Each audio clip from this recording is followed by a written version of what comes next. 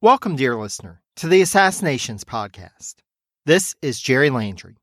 I'm not your host, but Neil graciously invited me on to share with you a little about my podcast, The Presidencies of the United States. Though my historical focus is a bit narrower, as I cover presidential history one presidency at a time, like Neil, I take time to examine the lives of individuals that you may not have heard of previously, like Ona Judge, Edmund Randolph, and Edmund Shaw Genet. My podcast works to show that a presidency is not just about the person that takes the inaugural oath, but the many others who, though perhaps not well known to the annals of history, had an impact on history, be it for good or ill. If you like assassinations, then I think you'll like presidencies. You can listen on the website at presidencies.blubrry, that's BLUBRRY.com. Or you can find Presidencies on iTunes, Spotify, or anywhere else fine podcasts can be found. Thanks again, Neil, for this opportunity, and I hope you enjoy this episode of Assassinations.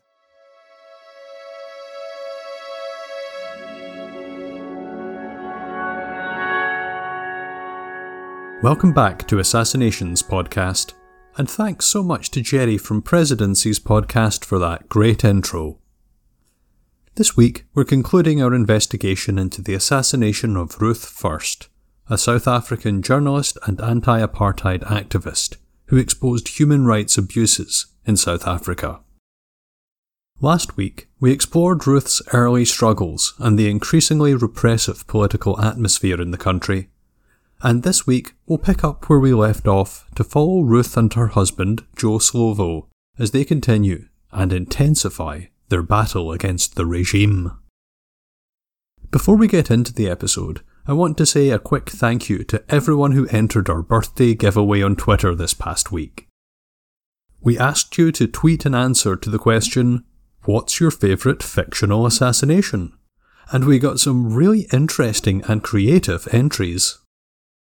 The winner will receive a swag bag of Assassinations Podcast goodies, and we'll be selecting our favourite entry later today and sharing it on Twitter. Best of luck to everyone who took the time to tweet to their answer, and thanks for playing. Make sure to check Twitter later today to see if you've won. This episode is brought to you by our show sponsors at Shaker and Spoon and Free Your Tea. And now, let's conclude our investigation into the assassination of Ruth First.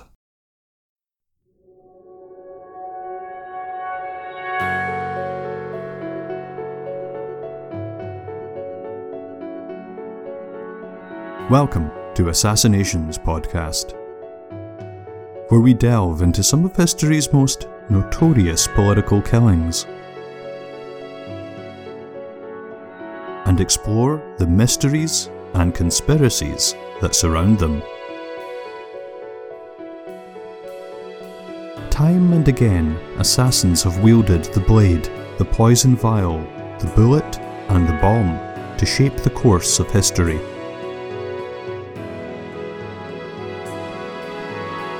I'm your host, Neil Cooper, and in this podcast I'm going to investigate the lives and deaths of some of history's most colourful characters.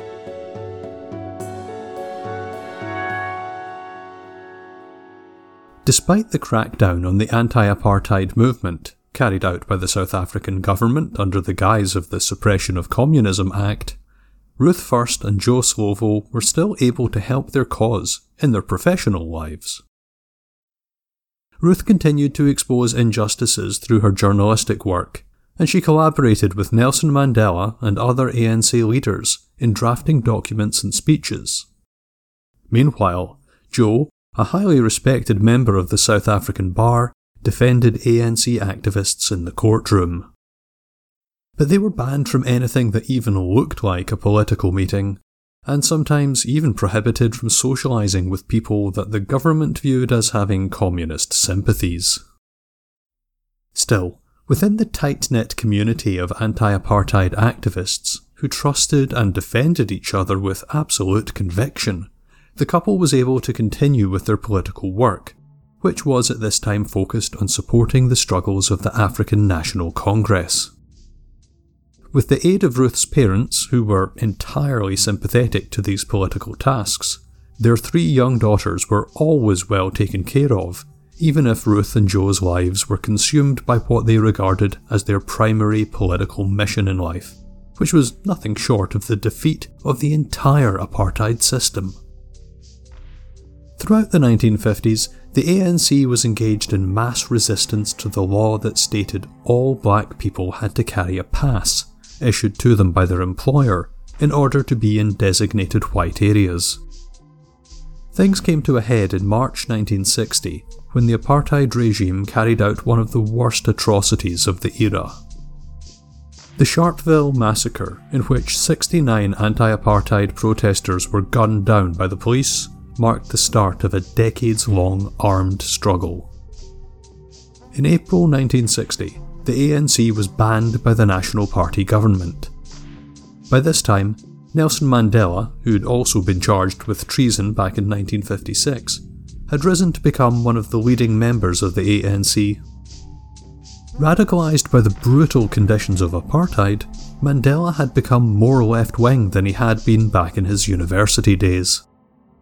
He increasingly came to believe that revolutionary action was needed to overthrow the white supremacist state, and he was particularly impressed with the victory of Fidel Castro and his leftist movement, which took power in Cuba in 1959.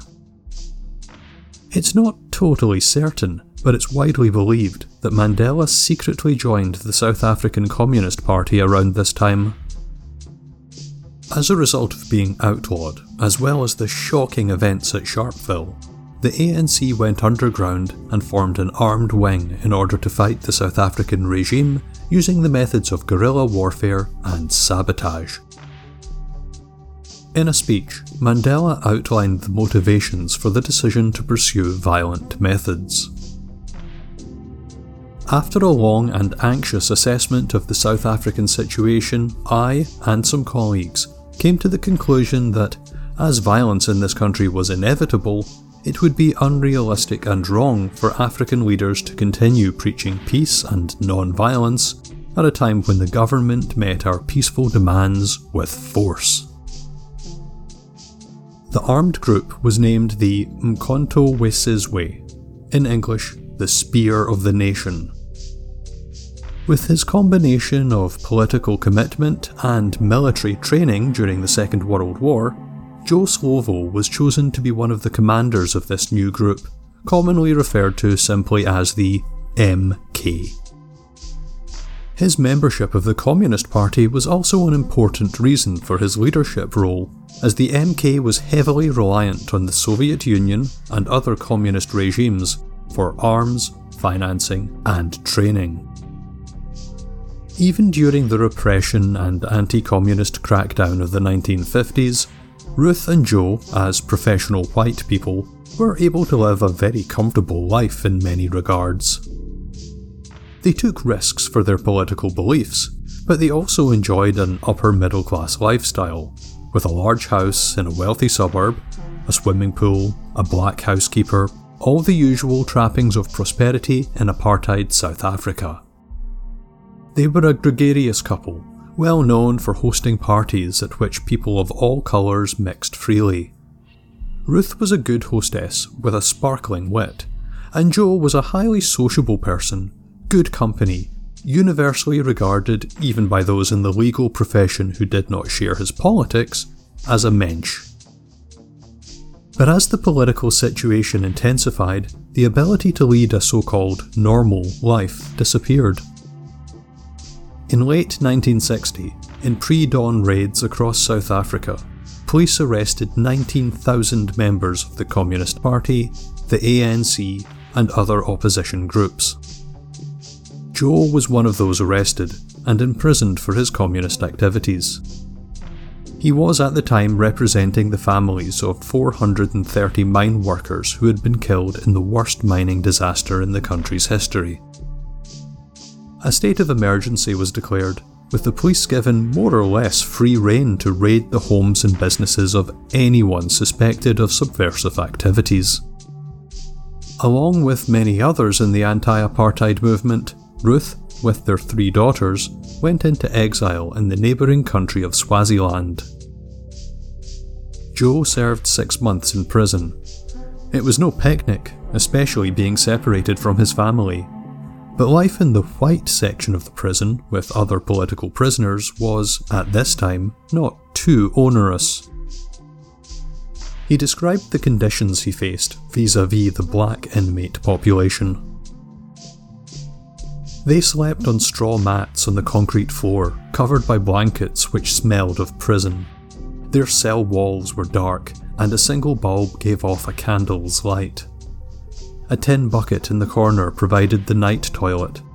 Their light was switched off at an early hour. Our white man's prison was a palace, with beds, mattresses, white sheets, bedside tables, a separate ablution block, our own control over the lights, and generally all the mod cons usually advertised in the "to let" columns. When he got out, Joe went straight back to his legal practice during the day and helped to organise the MK militia by night. The militia was, by 1961, starting to receive funding from abroad. Joe arranged to purchase a small farm to be used as an HQ, storage depot, and training facility, but the MK was hopelessly under-resourced. They were able to make small, crude bombs, but they lacked serious technical skills. Several of the leaders, such as Joe, had some military training, but not in insurgency warfare. They were poorly armed, with only a few pistols and the odd rifle. The black population of South Africa was deliberately disarmed by the government. It was a crime for a black man to be in possession of a gun. And most of the white communists lived in urban areas where, at most, you might have a handgun in your home. Some MK militants were selected to go for guerrilla warfare training in China and Algeria for 6 months, after which they would return to train cadres inside South Africa. By that time, it was hoped, arms supplies would have arrived from the USSR, East Germany, and other African anti-colonial movements, and the newly independent countries such as Tanzania. The plan was to develop a militia of 7,000 well-trained and well-armed soldiers who would carry out guerrilla attacks to destabilise the National Party government and expose the vulnerability of the entire system of white minority rule. It was hoped that these blows against the system would encourage more people to join the struggle, creating a snowball effect that would sweep apartheid into the dustbin of history. In the meantime, Joe and Mandela were given the task of planning a campaign of sabotage with what little resources the MK had at its disposal. This would include bombing government buildings and infrastructure, with, at this stage, a goal of causing damage to facilities without inflicting any casualties. The armed resistance began at the end of 1961. In one of the first planned actions, Joe took a bomb into the courthouse in Johannesburg where the treason trial had taken place 5 years earlier. Though he thought the building would be empty, a black cleaning crew was still at work, so Joe left, bomb in his pocket. However, that same evening, 2 militants succeeded in blowing up some telephone infrastructure in the city. Then, an electricity pylon was brought down. These were small-scale actions, but these were early days. As the numbers, confidence, and skills of the MK cadres grew, more audacious and dangerous actions were planned and mounted. Meanwhile, Ruth and the kids had returned from Swaziland, and she'd resumed her journalistic work. Now writing for a newspaper called The New Age, she continued to report on racial injustices and industrial struggles by day, and then attend underground meetings of the Communist Party, in which she now had a leading role, by night. But the government took further action to shut down a critical press. A law was passed that banned anyone who had ever associated with the Communists or the ANC from working in printing or publishing. Around the same time, the government placed an order upon Joe, restricting his movements so he could no longer leave Johannesburg. This effectively ended his career as a lawyer. Many of his clients were tried at the High Court in the nation's capital, Pretoria. In a major blow to the struggle, Mandela was arrested in 1962. It's unclear but widely believed that the South African government received a tip-off about his whereabouts from a man named Millard Shirley, a member of the Communist Party who was also a CIA agent. With other senior leaders of the ANC and the MK, Mandela was convicted of sabotage and sentenced to life imprisonment. He would spend the next 28 years behind bars. The weight of organising the MK now fell even heavier upon Joe's shoulders. Unable to work, and now under near constant surveillance, he and Ruth made the decision that he should leave the country. The MK would train abroad in friendly African countries under the tutelage of the Soviets and the East Germans and their local allies. Joe would lead this armed struggle, but to do so meant he had to leave his family. With a heavy heart, but with absolute conviction, Joe and Ruth decided, as a couple, to make that sacrifice. Unable to pursue journalism, Ruth found administrative work in the law office of a family friend.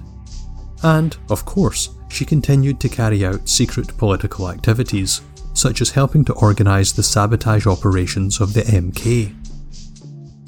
She also edited the manuscript of a book by Govan Mbeki, one of the imprisoned leaders of the ANC, entitled The Peasants' Revolt. Smuggled out of the country and published in Britain, the book became a seminal work for the anti-apartheid movement. On August the 9th, 1963, Ruth was arrested. She was detained under the draconian law enacted as part of the state of emergency that had been declared by the National Party government. This meant that the police could hold her without charge for up to 90 days. She ended up spending 117 days in prison, most of it in solitary confinement in a 6 by 8 foot cell. She was subjected to hours of grueling questioning by police officers in an attempt to break her spirit and make her name names. She refused to answer any questions. Her torment was worst when she thought of her 3 daughters, separated now from both their father and mother. But it was a comfort to Ruth that her mother was taking good care of the kids. The children were only able to visit twice during her incarceration. On one of the visits, her 9-year-old daughter, Robin, offered her mom a stick of chewing gum.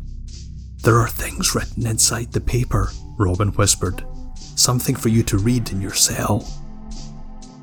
As Joe had done during his detention, Ruth observed the racial disparity that existed in the women's prison. Though she was allowed very few visitors, was not permitted to speak to other inmates, and was denied any reading material in her cell, Ruth was still aware that things were better for her than for the black women held there. She later wrote about the perverseness of apartheid. Even though she was a prisoner held under top security conditions, like any white South African lady, she would sit in bed each morning as a black woman came in and cleaned the cell.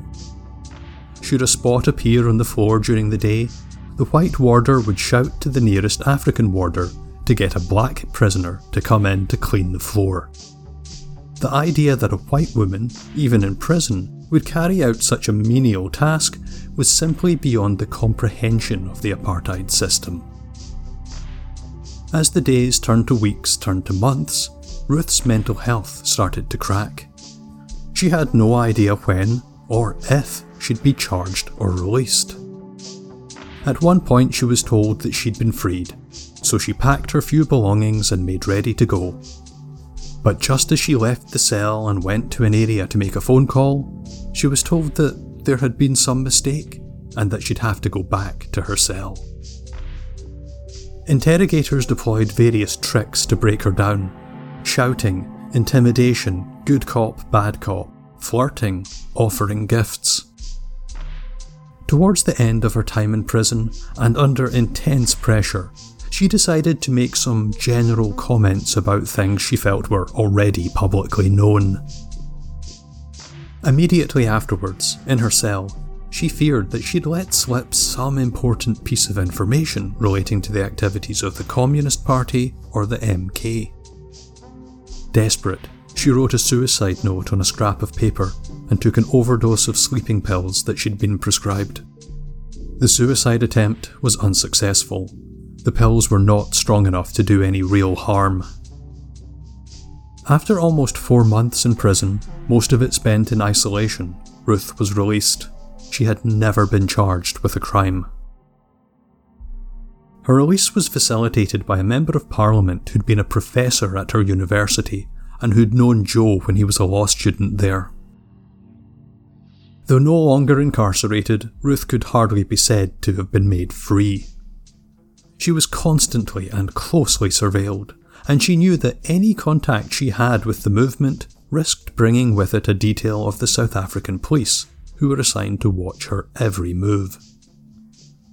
It seemed likely that the authorities would lock her up again, given the slightest pretext, and she now feared for the safety of her children. After 117 days of psychological torture, Ruth was in no doubt that the apartheid government was not playing games, and that it could resort to extreme methods to silence opposition. Let's take a break. We'll be right back.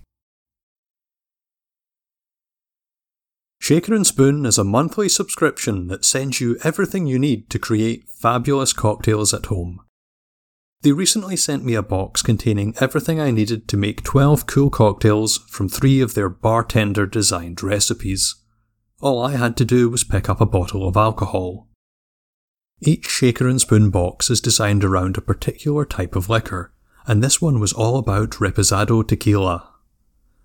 I started out by making a cocktail called Last Night I Dreamed, and it was a fun twist on a margarita that blended lime juice, reposado, and cilantro jalapeno syrup.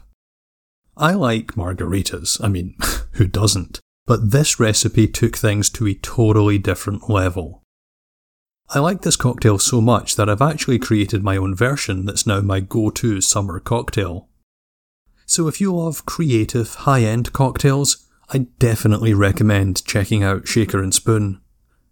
You can get $20 off your subscription by visiting shakerandspoon.com/assassin. That's shakerandspoon.com/assassin. I can't be drinking cocktails all the time though. Fortunately, I can still enjoy specialty non-alcoholic drinks thanks to Free Your Tea, which is a premium loose-leaf tea subscription that helps you discover new teas that are tailored to your taste. When you sign up, Free Your Tea sends you a sampler of 6 teas for you to taste and rate. Based on your feedback, they will hand-select a new tea for you each month based on your ratings and preferences. I'm usually a hot tea kind of guy, but now that the weather is getting warmer here in Washington DC, I've been keeping a pitcher of iced tea in my fridge. My favourite right now is the Marigold Green Blend.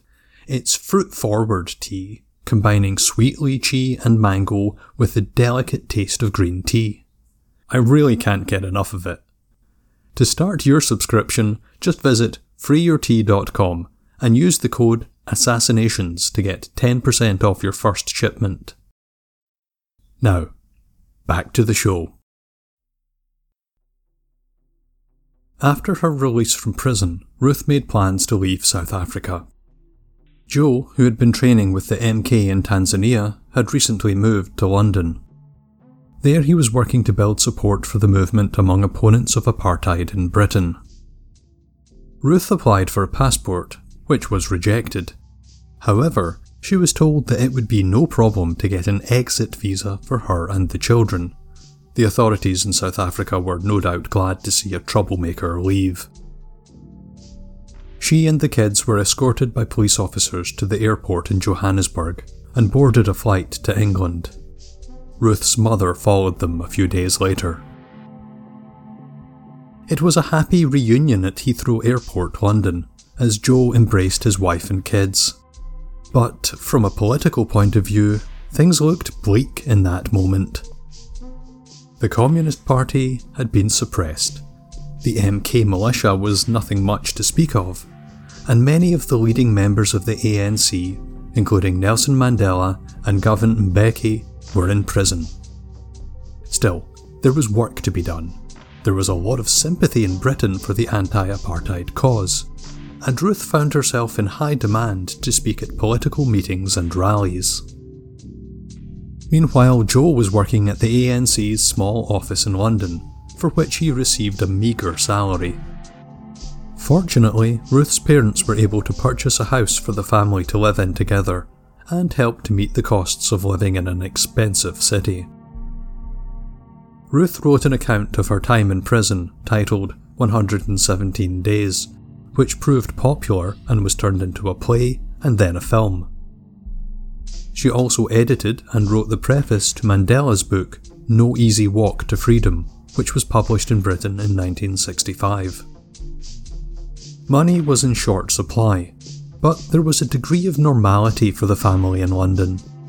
The kids went to school, the family went for day trips to the countryside, Ruth and Joe could meet with friends and comrades also exiled in London, and there were dinner parties at their house in Camden. There were even celebrity friends, including well-known opponents of the apartheid regime such as Paul Robeson and Zero Mostel, then appearing on the West End stage. But they were always acutely aware that, though they were safely in London, many of their comrades and friends were in prison or at great risk back in South Africa. While Ruth carried out her literary work, as well as submitting journalistic articles to the British press about apartheid and the conditions endured by black people in South Africa, Joe and other leading figures within the Communist Party in exile were preparing to take the armed struggle to the next level. In 1965, Joe and 5 other MK leaders travelled to Moscow for consultations about how best to proceed. After this, he made his way back to Tanzania, while other MK cadres went to Odessa in Ukraine for specialist guerrilla warfare training. Joe soon came back to London. It was decided that he should be the roving international ambassador for the MK, based in Britain, but travelling often to East Germany and the USSR, Cuba and Vietnam, where he learned about the successful use of guerrilla tactics, as well as friendly African countries such as Zambia and Tanzania, plus the liberation movements of Angola and Mozambique. By the mid-1960s, there were around 500 people receiving military training in the Soviet Union and another 500 trained militants stationed in camps in Tanzania, waiting for orders to move into South Africa to initiate operations against the regime there. From 1967, the MK also fought alongside African militants in Rhodesia, the former British colony that was, like South Africa, run by a government based on white minority rule. During this time, Joe and Ruth began to disagree more and more about politics. Ruth had enrolled in the London School of Economics to carry out postgraduate study, and there she had begun to think more critically about the Communist Party.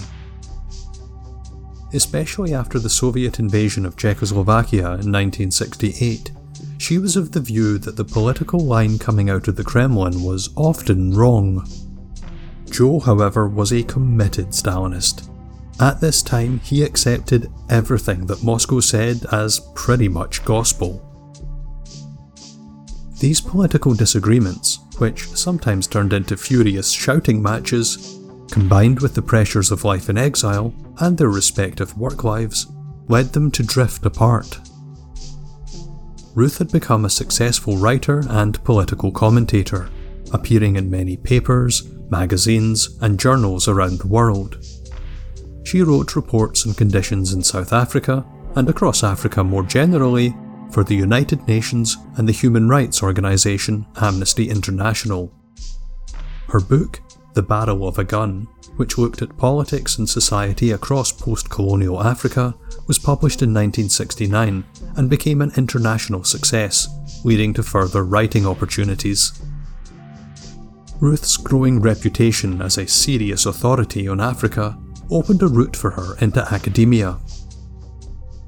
In 1972, she took up a year-long fellowship at the University of Manchester, followed by a permanent position at the Department of Sociology at the University of Durham in the north of England. In 1978, Ruth left England to return to Africa, taking up a position at a university in Maputo, Mozambique. By this time, the children were all grown up, with lives of their own, and as much as she'd made a home in England and built a successful career there, she was thrilled to go back to Africa. Mozambique had won its independence from Portugal in 1975 and was led by a left-wing government. Maputo, near the border with Swaziland and South Africa, would become an important centre for ANC activities, including a base for the MK militia.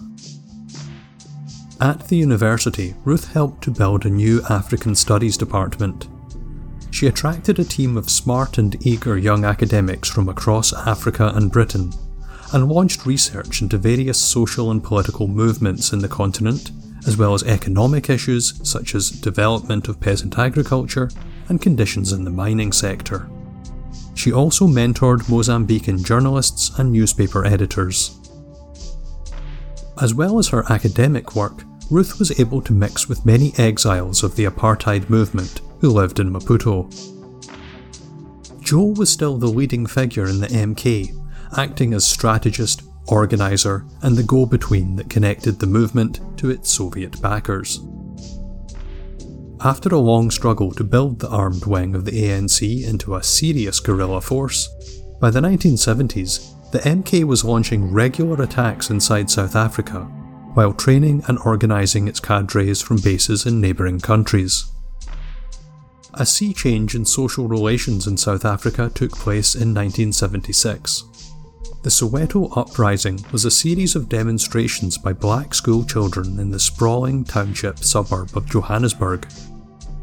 Students were protesting the poor state of Bantu education in general, and, in particular, a new law that forced black students to learn Afrikaans, the language spoken by the Dutch settlers who formed the majority of the white population, and were the base of support for the National Party. The students, most of whom spoke a native language at home, wanted to be educated in English, which was seen as a useful international language, rather than the tongue of their Afrikaans oppressors. Some 20,000 students in Soweto took part in these protests, which were met with police brutality.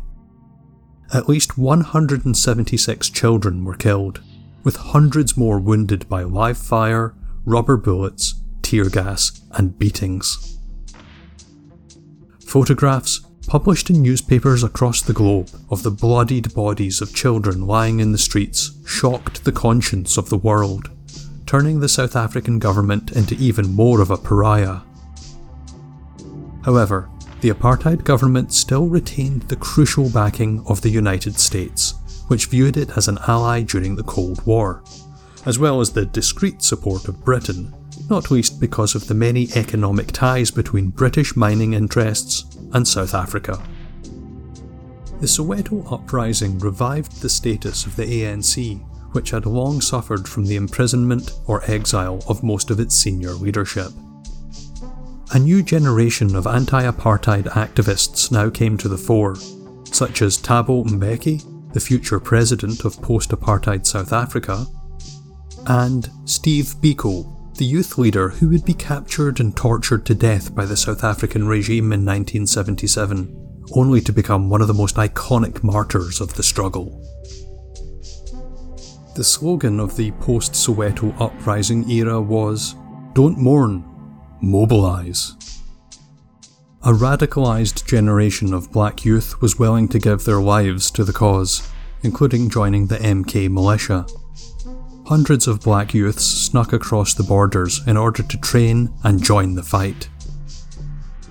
Jo moved to Zambia in 1977 to take charge of the training of this new generation of fighters, before relocating to Angola, which had also recently won its independence from Portugal, where the leftist government was supportive of the anti-apartheid movement. To facilitate the growing organisation, Jo continued to travel extensively across Africa and to the USSR and East Germany. As well as training and financial aid, the Soviets provided expertise, such as hundreds of expertly faked passports to allow ANC and MK cadres to travel to and from South Africa to carry out missions. Joe was the prime target of the South African government, and survived at least one assassination attempt. One thing I feel sums up the hatred of the apartheid regime towards him, as well as its sadism. The South African Special Forces ran a secret facility on a remote farm where captured MK militants would be taken. The torture chamber in the basement of the farmhouse was named the Joe Slovo Suite. Throughout the 1980s, Joe helped to train and lead thousands of young people who joined the MK. A middle-aged Jew from Lithuania, he was perhaps an unlikely leader of a guerrilla army made up largely of black youth. But he was admired, respected, and liked by militants who saw in him a man of principle and utmost commitment. A man who had spent his entire adult life fighting a white supremacist system that he could easily have chosen to profit from. The MK launched a series of very successful coordinated actions inside South Africa on May 31st, 1980. 3 oil refineries were hit, causing massive damage. The loss of oil and machinery was one thing, but far more damaging was the psychological impact of the attacks. They exposed just how far the MK had come. It was no longer a ragtag group with a few guns and rudimentary bombs. It had become a military force skilled in sabotage, able to move covertly across borders and throughout the country.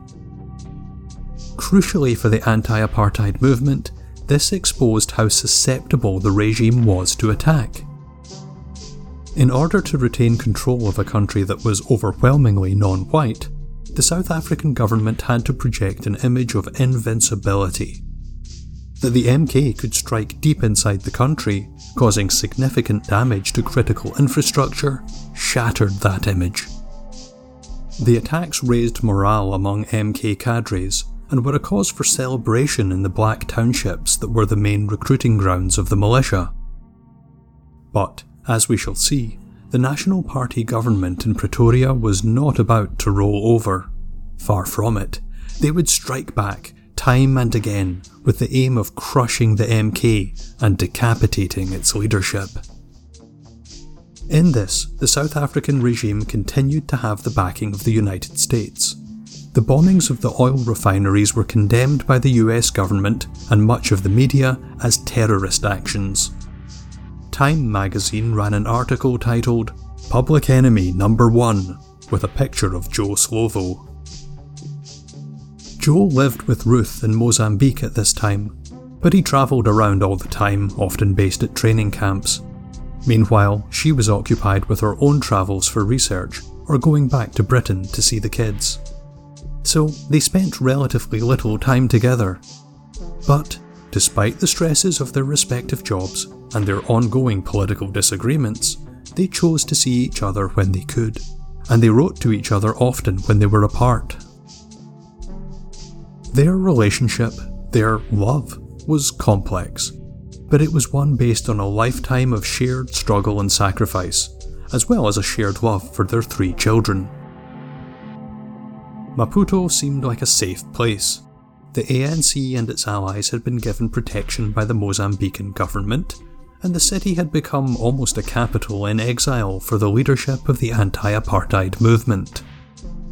Any notion that they were safe in Maputo was shattered on the night of January 30th, 1981, when a Special Forces unit of the South African Army struck inside the city. Commandos in blackface and wearing Mozambican army uniforms crossed the border from South Africa and made their way to Maputo. They had intel about where MK cadres were living. Under the cover of darkness, the commandos killed 14 MK fighters, all of them members of a specialist sabotage unit. The raid was a shock to the MK, not least because the South African government clearly had accurate intelligence about the residencies of MK cadres in Maputo, information that most likely came either from a spy or from some captured militant who had been tortured. The struggle continued, with attacks by the MK on infrastructure and further raids by South African forces. The apartheid regime also utilised assassination as a means of weakening the opposition. Not all of those targeted were MK militants or members of the Communist Party. For example, in 1977, a well-known anti-apartheid academic was murdered. Then, in 1981, a civil rights lawyer was killed. It was clear, therefore, that the entire movement based in Maputo was at risk. On the morning of August 17, 1982, Ruth drove to her office at the university. She had a stack of letters on her desk, a common sight, as she maintained a voluminous correspondence with many people. She started to go through the pile. One of the other people in her office tells the story. She was reading her mail and chatting away, and then suddenly there was this flash. You know, in the movies, when they show explosives like that and they make everything go into slow motion, that is how you perceive the whole situation. I mean, nothing goes in slow motion, but that is how your brain perceives it. It's at the end of that you try to gather yourself together and you realise that was a bomb. Ruth, holding the letter bomb near her face at the moment of detonation, died instantly. 2 other people in the office suffered serious injuries from the shrapnel. Though everyone knew that she had been murdered by the South African regime, it would not be until the end of the apartheid system that the facts about who assassinated Ruth first were made public. In 1994, white minority rule in South Africa came to an end. That year, Nelson Mandela, who had been released from prison in 1990 as part of the transition to democracy, was elected as the first black president of the country. The new ANC-led government instituted a Truth and Reconciliation Commission to account for the crimes committed under the apartheid years, without retribution for those who had committed those crimes. As painful and controversial of a policy as this was, Mandela and other leaders of the new South Africa were convinced that it was only by this process that recriminations and further bloodshed could be avoided. One of those who came forward to give evidence to the Truth and Reconciliation Commission was a man named Craig Williamson. He confessed to being a government spy who had infiltrated the anti-apartheid movement and ingratiated his way into Ruth and Joe's circle in Maputo. Williamson admitted orchestrating the letter bomb. Ruth was mourned by the anti-apartheid movement and hailed as one of its martyrs. Though shattered by Ruth's death, Joe was determined to continue their struggle. In 1990, he was allowed to come back to South Africa. One of the first people he met with was Mandela. In 1994, President Mandela appointed Joe Slovo to his cabinet. But Joe didn't get to enjoy the fruits of his long years of struggle for very long. He died of cancer in 1995. His funeral was held in a soccer stadium in Soweto, with over 40,000 mourners packed inside to bid farewell to the leader of their armed resistance. As the cortege made its way through the township, the streets were lined with thousands more people who were celebrating Joe's life, dancing and singing the battle hymn of the resistance, Hamba Kale Umkhonto, or Go Well, Spear of the Nation. His body was lowered into the earth by his former comrades in arms.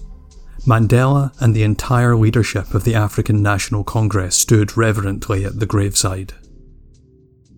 Of the 300,000 people laid to rest within the sprawling Avalon Cemetery in Soweto, many of them martyrs of the struggle against the apartheid regime, Joe Slovo is one of only 2 whites. Of his wife, Joe had said, "During the 33 years of our married life, Ruth and I enjoyed a warm companionship and stimulating mutuality. It was not without moments of contest, which sometimes perturbed those of our acquaintances who were not yet aware of the chemistry of our relationship. Ruth expressed well an aspect of our spirited comradeship in a letter during one of our unavoidable separations.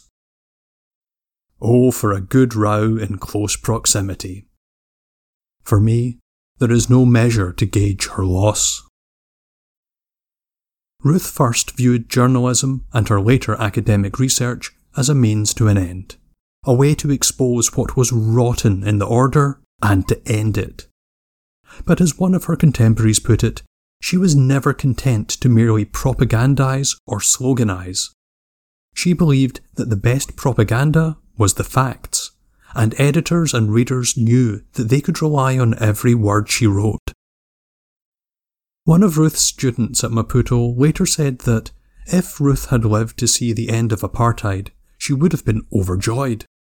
But if she had seen what South Africa was like in the years and decades that followed, she would have been appalled by the ongoing problems such as unemployment, sexism, outrageous CEO salaries, disparate housing, education and healthcare, government and corporate corruption, and censorship. If Ruth First were still alive, her former student observed, she would still be fighting, fueled by a passion for economic justice and a hatred for inequality. Thank you so much for tuning in to this episode of Assassinations Podcast. We're taking a break next week, but we'll be back in 2 weeks to look at the assassination of Martin O'Hagan, a journalist from Northern Ireland who was murdered by a paramilitary group in 2001. O'Hagan had been a member of the Irish Republican Army and was imprisoned by the British in the 1970s. On the outside, working as a journalist for various newspapers and on TV, he exposed links between the police and paramilitary groups in Northern Ireland. It's sure to be a fascinating look into this man's life and the broader history of the Troubles. This episode was researched and written by me, Neil Cooper. Lindsay Morse produces and edits the show. Our theme music was created by Graham Ronald. To check out more of Graham's music, check out his band, Remember. We've included a link to his iTunes band page in our show notes. You'll find us on Twitter @AssassinsPod. Our podcast will always be free, but we value the support of our patrons. For as little as $1 a month, you can support the show and gain access to exclusive content and episodes. For those willing to give a little bit more, you can score stickers, shoutouts, merch store credit, and even the opportunity to collaborate with me on the topic of a future show. For more information, check out patreon.com/assassinationspodcast. Thank you so much for tuning in, and we look forward to seeing you in 2 weeks. Until then, goodbye.